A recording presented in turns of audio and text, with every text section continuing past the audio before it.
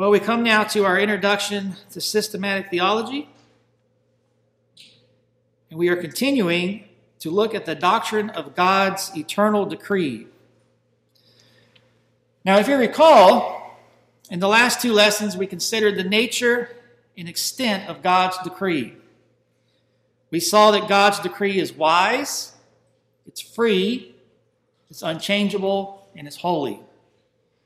And we established from Scripture that God has foreordained whatsoever comes to pass in time. There are no people, there are no actions, and there is no period of time that fall outside of God's eternal decree.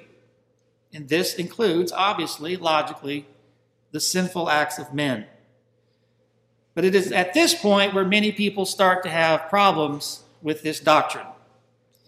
Now, we have already looked at some passages that speak to God foreordaining sinful acts, such as the conquest of pagan kings, as mentioned in Isaiah.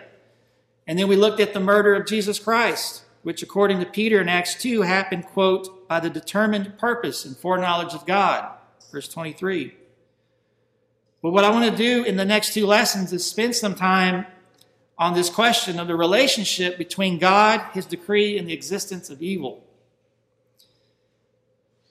It probably goes without saying that the existence of evil in this world has long been a stumbling block for many people for many reasons. For unbelievers, the existence of evil is proof that either A, God does not exist, or B, that if there is a God, it's not the God of the Bible that the Christians speak of. Christians, after all, assert that God is good and that God is omnipotent, that is, all-powerful. And yet we still acknowledge that evil exists. And so one of the common arguments you'll hear from non-believers goes something like this. Well, how can all three of those assertions be true at the same time? That is, if God desires to rid the world of evil, but he can't do it, then he's not all-powerful. And if God can rid the world of evil, but chooses not to do so, then he's not good. And so it is argued that if God created a world in which evil exists, that it is impossible for that God to be both good and all-powerful. And this argument is enough for many unbelievers to just simply state that, well, God doesn't exist. Or for other unbelievers to assert that if there is a God, it's not the God that Christians speak of from the Bible. Now, that's usually what you hear from the unbelievers. But as I've mentioned already, the existence of evil also poses a dilemma even for those who profess to believe in God and in the Bible. They are not stumbling to believe in God per se, but to believe in God as he is understood and presented by some of our Reformed confessions, like our Westminster Confession of Faith. In other words, and I know you've all met them, there are Christians out there who would abhor Reformed theology or Calvinism, not because they don't believe in God or that he's good or that he created the world, but that they cannot accept the belief that God foreordained everything that comes to pass. And so from these people, you will hear arguments like, well, if God has foreordained everything that comes to pass, and that includes evil, then that makes God the author of evil. And it makes God responsible for evil, not man. Or another argument you may hear, which we read in our last lesson for Robert Raymond, if God knows all things, then he must infallibly know the future. And if he infallibly knows the future, then he must infallibly know all the future acts of men. And if he infallibly knows all the future acts of men, then these acts must be certain of occurrence. That is, they are certain to occur because God knows them. But if their acts are certain of occurrence, then men are not free to choose and act as they want. So accordingly, they conclude that divine omniscience is incompatible with human freedom. And so even from professing Christians, you will hear arguments against Reformed Christians that God did not foreordain everything that comes to pass, because that would make the God the author of evil. It would make God responsible for evil, and it would in turn make men into mere robots or puppets, creatures with no real freedom and no free will. If we were to take all these arguments together and sum it up, we could do so with this question: how can the existence of God be harmonized with the existence of evil? Well, as the late and great Reformed Presbyterian theologian and philosopher Gordon H. Clark wrote, the system known as Calvinism and expressed in the Westminster Confession of Faith offers a satisfactory and completely logical answer. And I want to talk about what that answer is and defend it. But before we do, let's consider some alternatives and why they fail. First, one solution to harmonizing the existence of God with the existence of evil is to simply avoid the problem altogether by positing that God does not exist to begin with. That would seem like an easy solution, right? Now, obviously for us, that's completely out of the question, but for atheists, it's not. For them, this is the simplest and best way to resolve the problem. If you get rid of God, you get rid of the problem. In his book, Atheism, The Case Against God, George Smith writes briefly, the problem of evil is this: if God knows there is evil but cannot prevent it, he is not omnipotent. If God knows there is evil and can prevent it but desires not to, he is not omnibenevolent. But as another late and great Reformed Presbyterian theologian, Greg Bonson, once asked, for whom is evil logically a problem? That is a great question, and one that apparently a lot of unbelievers don't fully appreciate. Let's think about it for a second. Take those three assertions by Christians that we have already mentioned and ask yourself, where does the supposed problem come into the picture?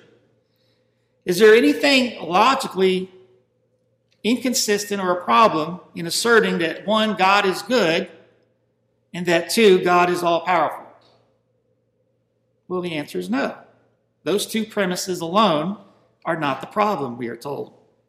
Rather, we are told that the problem arrives when we add the third premise, that evil exists. But notice something here. This is what Greg Bonson points out. Notice that the unbeliever must assert that evil does in fact exist in order to argue against Christians, that its existence poses a problem for Christians who believe in a good and all-powerful God. But here's the kicker. How does an unbeliever account for evil? What exactly is evil according to the unbeliever? Can they even define evil and define it in such a way that it would even force a problem on the Christian to begin with? If they try to argue that good and evil are, well, they're determined by popular opinion, for example, which is a very common argument, then what happens when the majority of people disagree with what you think? What if some ruler of a nation decided that he wants to kill off all the atheists? And most of the people of that nation agreed that, yeah, this is a good thing to do because they're annoying. So let's just get rid of all of them. You think any atheist is going to go along with that? Of course not. They would be screaming from the rooftops about how wrong that is. Atheist lives matter, right? But is morality to be determined by popular opinion or not?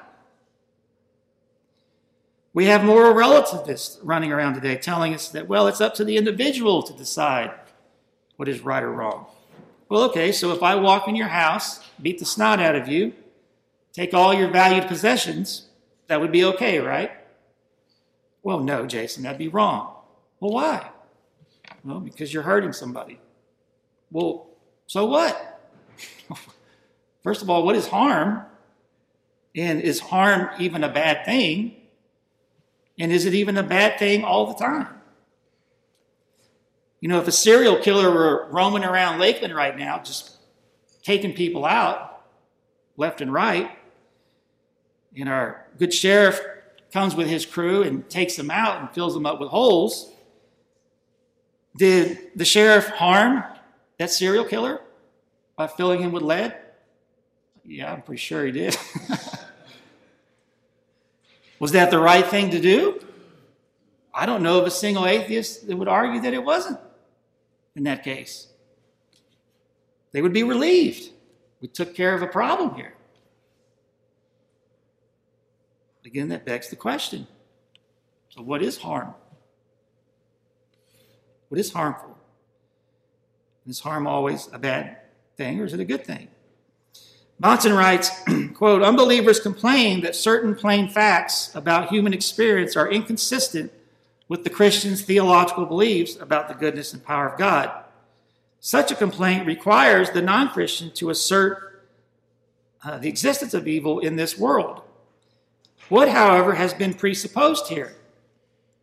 Both the believer and the unbeliever will want to insist that certain things are evil. For instance, cases of child abuse. And they will talk as though they take such moral judgments seriously, not simply as expressions of personal taste, preference, or subjective opinion. They will insist that such things are truly, objectively, and intrinsically evil. Even unbelievers can be shaken from their easy and glib espousals of relativism in the face of moral atrocities like war, rape, and torture.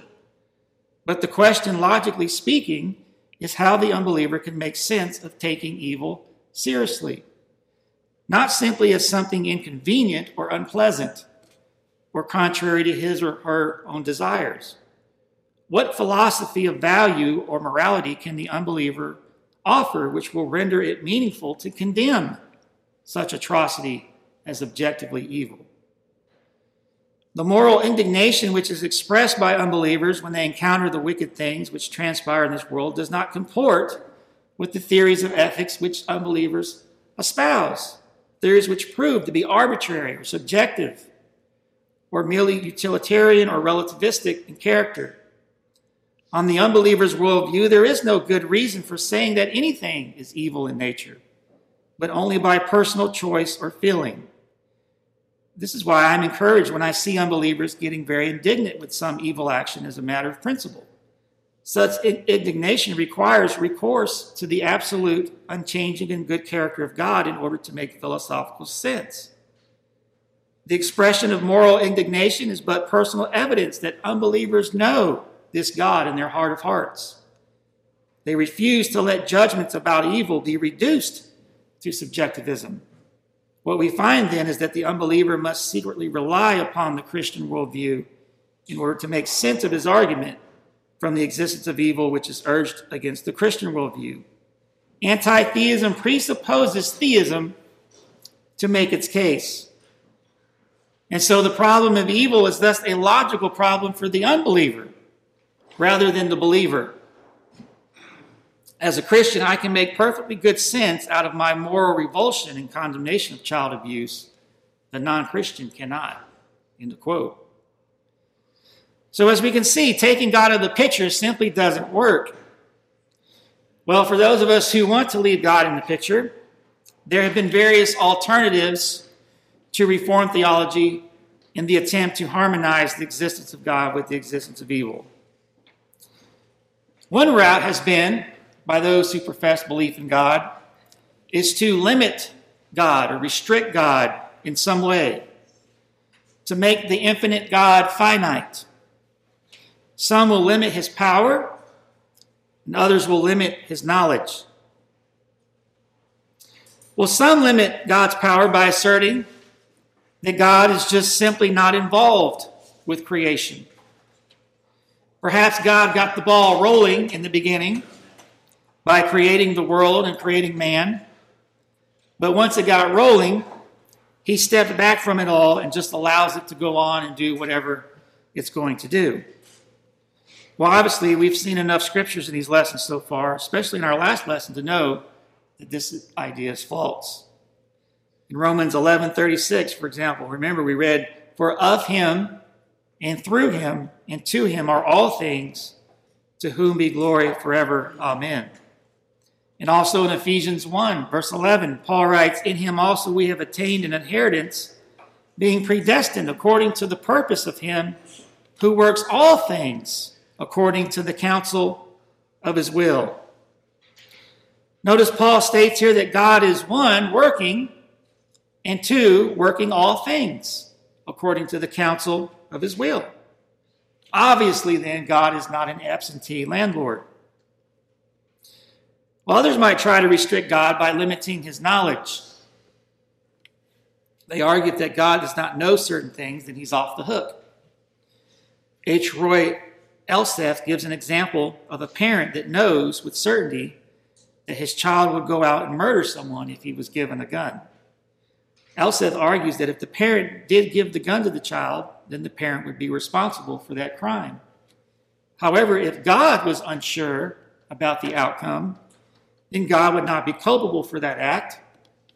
Only the one who committed the act would be guilty.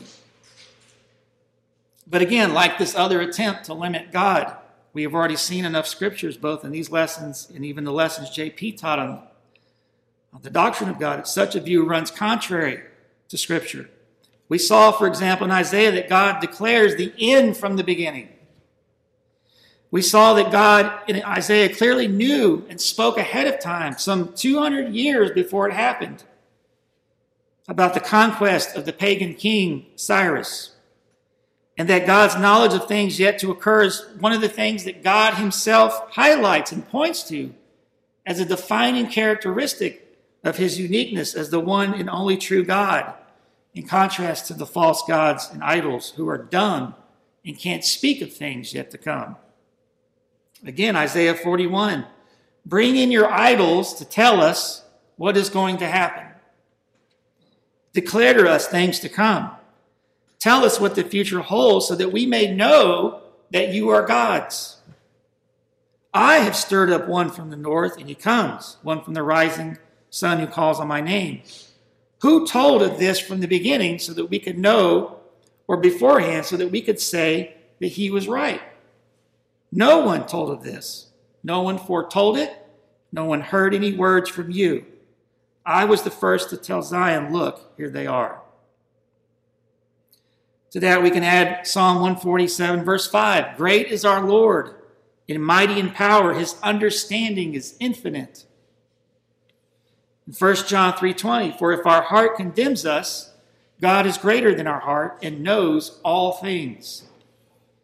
And in Psalm 139, O Lord, you have searched me and known me. You know my sitting down and my rising up. You understand my thought afar off. You comprehend my path and my lying down, and are acquainted with all my ways. For there is not a word on my tongue, but behold, O Lord, you know it altogether. You know all things. So we see, beloved, Scripture simply rules out limiting the knowledge of God to only some things.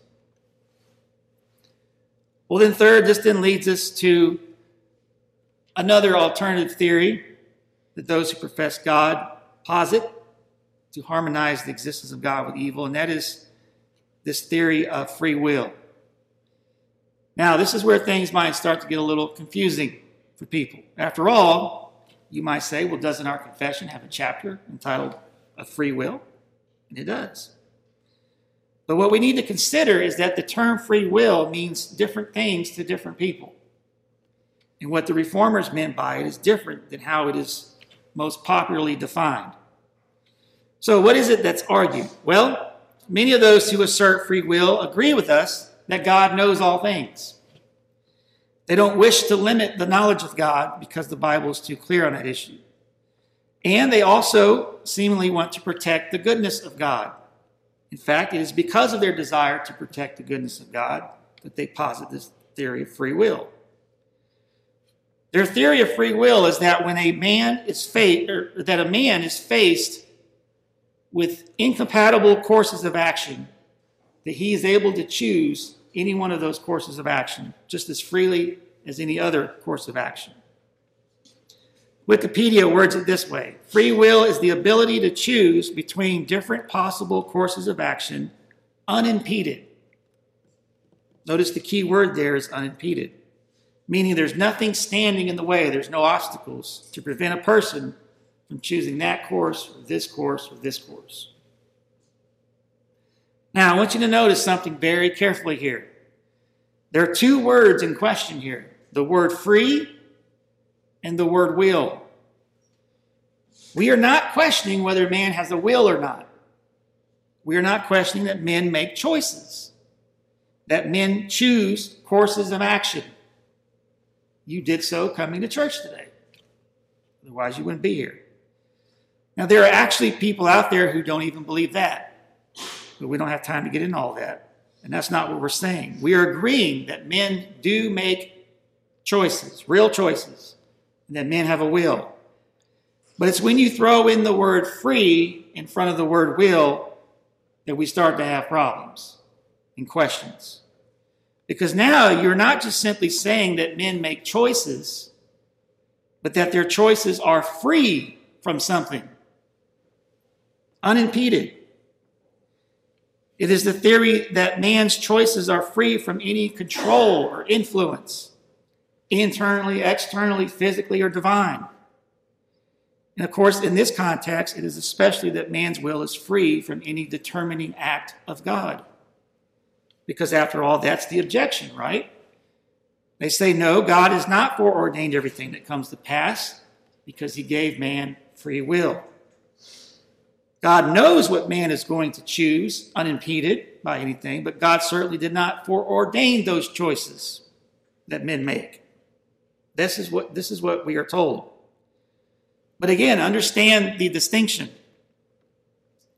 And I'm emphasizing this because oftentimes you'll hear people object to the notion that God foreordains everything by immediately saying, oh, so you don't believe men make choices. Men don't have a will. But understand that when you say something like that, you are treating will and free will as synonyms. But they're not. Beloved, it's one thing to say that we make choices.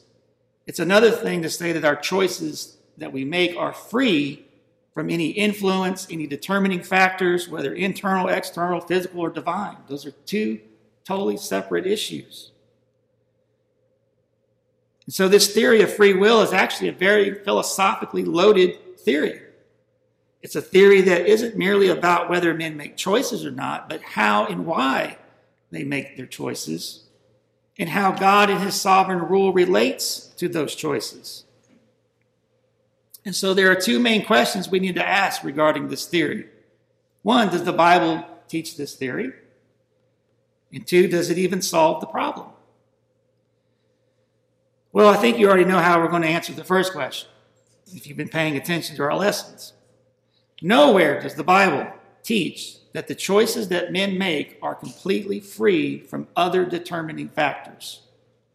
And the Bible certainly does not teach that the choices that men make are free from the determining counsel of God's will. Again, I want to draw your attention to Acts chapter 2, and I keep going to this because it's such a blatant, obvious example. Peter proclaims, "Men of Israel, hear these words. Jesus of Nazareth, a man attested by God to you by miracles, wonders, and signs, which God did through him in your midst, as you yourselves also know. Him being delivered by the determined purpose and foreknowledge of God, you have taken by lawless hands, have crucified and put to death, whom God raised up, having loosed the pains of death, because it was not possible that he should be held by it." Now notice the two truths that this passage upholds for us. First, that the murder of Christ was at the hands of lawless men. These men made real choices, and they chose to murder Christ, and they are held accountable to God for that evil choice. But notice too, the murder of Christ occurred, quote, by the determined purpose and foreknowledge of God. Clearly then, this evil act was not free in the sense in which free willers maintain. The Bible has no problem asserting that one, men chose to do something evil, and that two, such choices happened according to God's determined purpose and plan. Well, Jason, I guess it's just a contradiction. Or at least it's an apparent contradiction. But beloved, it's not even a contradiction. It's not even an apparent contradiction. Remember that a contradiction exists when we say that something is and is not at the same time and in the same sense. So if we assert that God decrees all things, what is the contradictory assertion to that? That God did not decree all things. And so if a person argues that God decreed all things, but then turns right around and argues that, well, God didn't decree the choices of men, now you've got a contradiction. Because either he decreed all things or he didn't. And to maintain both is irrational and foolish. But beloved, do we create a contradiction in saying that by God decreeing all things, that he includes the choices that men make? No, it's not a contradiction. In fact, the point that we are making about the choices of men is merely an extension of the assertion that God decreed all things. We are simply detailing or unfolding what the all is included in the all things. Again, no contradiction exists until you take that word choice or that word will and define it in such a way that you remove God in his sovereign rule out of the equation, which is what people practically do when they argue for free will. And of course, the Bible does no such thing. Over and over and over again, as we have already seen, the Bible upholds those two realities, that men make choices and that those choices are not free from God's determined purpose and plan. Furthermore, does the assertion of free will even resolve the problem to begin with? I love something that Gordon Clark points out here. Clark wrote a chapter called God and Evil. I highly recommend you read it. He writes, quote, "Let us assume that man's will is free, in the sense we're talking about. Let us assume that these questions have been answered in the affirmative. It would still remain to be shown that free will solves the problem of evil. This, then, is the immediate inquiry. Is the theory of free will, even if true, a satisfactory explanation of evil in a world created by God?" Compelling reasons will now be given for a negative answer. Even if men were as able to choose good as evil, even if a sinner could choose Christ just as easily as he could reject him, it would be totally irrelevant to the fundamental problem. Free will was put forward to relieve God of responsibility for sin, but this it does not do. And then Clark gives this helpful analogy to drive this point home. Listen to this analogy. Suppose there was a lifeguard stationed on a dangerous beach. That's not hard for us to imagine, living here in Florida. In the breakers, a boy is being sucked out to sea by a strong undertow. He cannot swim. He will drown without powerful aid. It will have to be powerful, for as drowning sinners do, he will struggle against his rescuer. But the lifeguard simply sits on his high chair and watches him drown. Perhaps he may shout a few words of advice and say, "Hey, use your free will." After all, it was of his own free will that the boy went off into the surf. The guard didn't push him in there or interfere with him in any way. The guard merely permitted him to go in and permitted him to drown. Now, would an Arminian now include that the lifeguard thus escapes culpability? This illustration, says Clark, with its finite limitations, is damaging enough as it is. It shows that permission of evil, as contrasted with positive causality, does not relieve a lifeguard from responsibility. But that's not all. Clark goes on to say, and yet the illustration does not do full justice to the actual situation, to reality. For unlike the boy who exists in relative independence of the lifeguard, in actuality, God made the boy and made the ocean too. Now, if the guard, who is not a creator at all, is responsible for permitting the boy to drown, even if the boy is supposed to have entered the surf of his own free will, does not God, who made them, appear in worse light? Surely an omnipotent God could have either made the boy a better swimmer or made the ocean less rough, or at least have saved him from drowning. In the quote. And so we see here from this analogy that asserting this notion of free will doesn't even resolve the problem. It just makes it worse. There are a series of questions that I like to ask people. And I'll close with this, similar to this analogy but by Clark, that really cuts to the heart of the matter. And as you hear these questions, I want you to think about these during the week. First, I'll ask this. Does God know everything? And has he always known everything? The answer I've gotten every time that I've ever asked that is yes, absolutely. Then I'll ask this question. Well, before God created Adam, did God know that Adam would rebel against him and plunge the world into sin and death? Again, the answer I've gotten every time is yes. And if you think about it, it has to be yes if he answered yes to the first question. But then I'll drop this question on him. If God knew before he created Adam that Adam was going to mess things up, why did God proceed to create him anyways? Was God obligated to create Adam? Was God being forced by someone or something else to create Adam? Why did he do it? I mean, put these questions of free will aside for the moment. It doesn't matter. Why did God go on with his plans to create man, knowing full well, as you've just admitted, that man was going to rebel and mess things up? You know, I have asked that question literally probably hundreds of times in person, online. And every single time, you know what the answer is? I don't know. Now think about that. Let that sink in for a moment. What am I essentially asking? Why are we here? What's the ultimate purpose? What is the end game in all of this? I'm not asking about, what you plan on doing with school and marriage, and that's all great. Fine and dandy, but that stuff's going to go away. It eventually fades. What is the ultimate goal here? Why are we here? What is our purpose? Does it shock you that there are so many Christians running around who would answer that question? I don't know. So, I want you to think about that this week.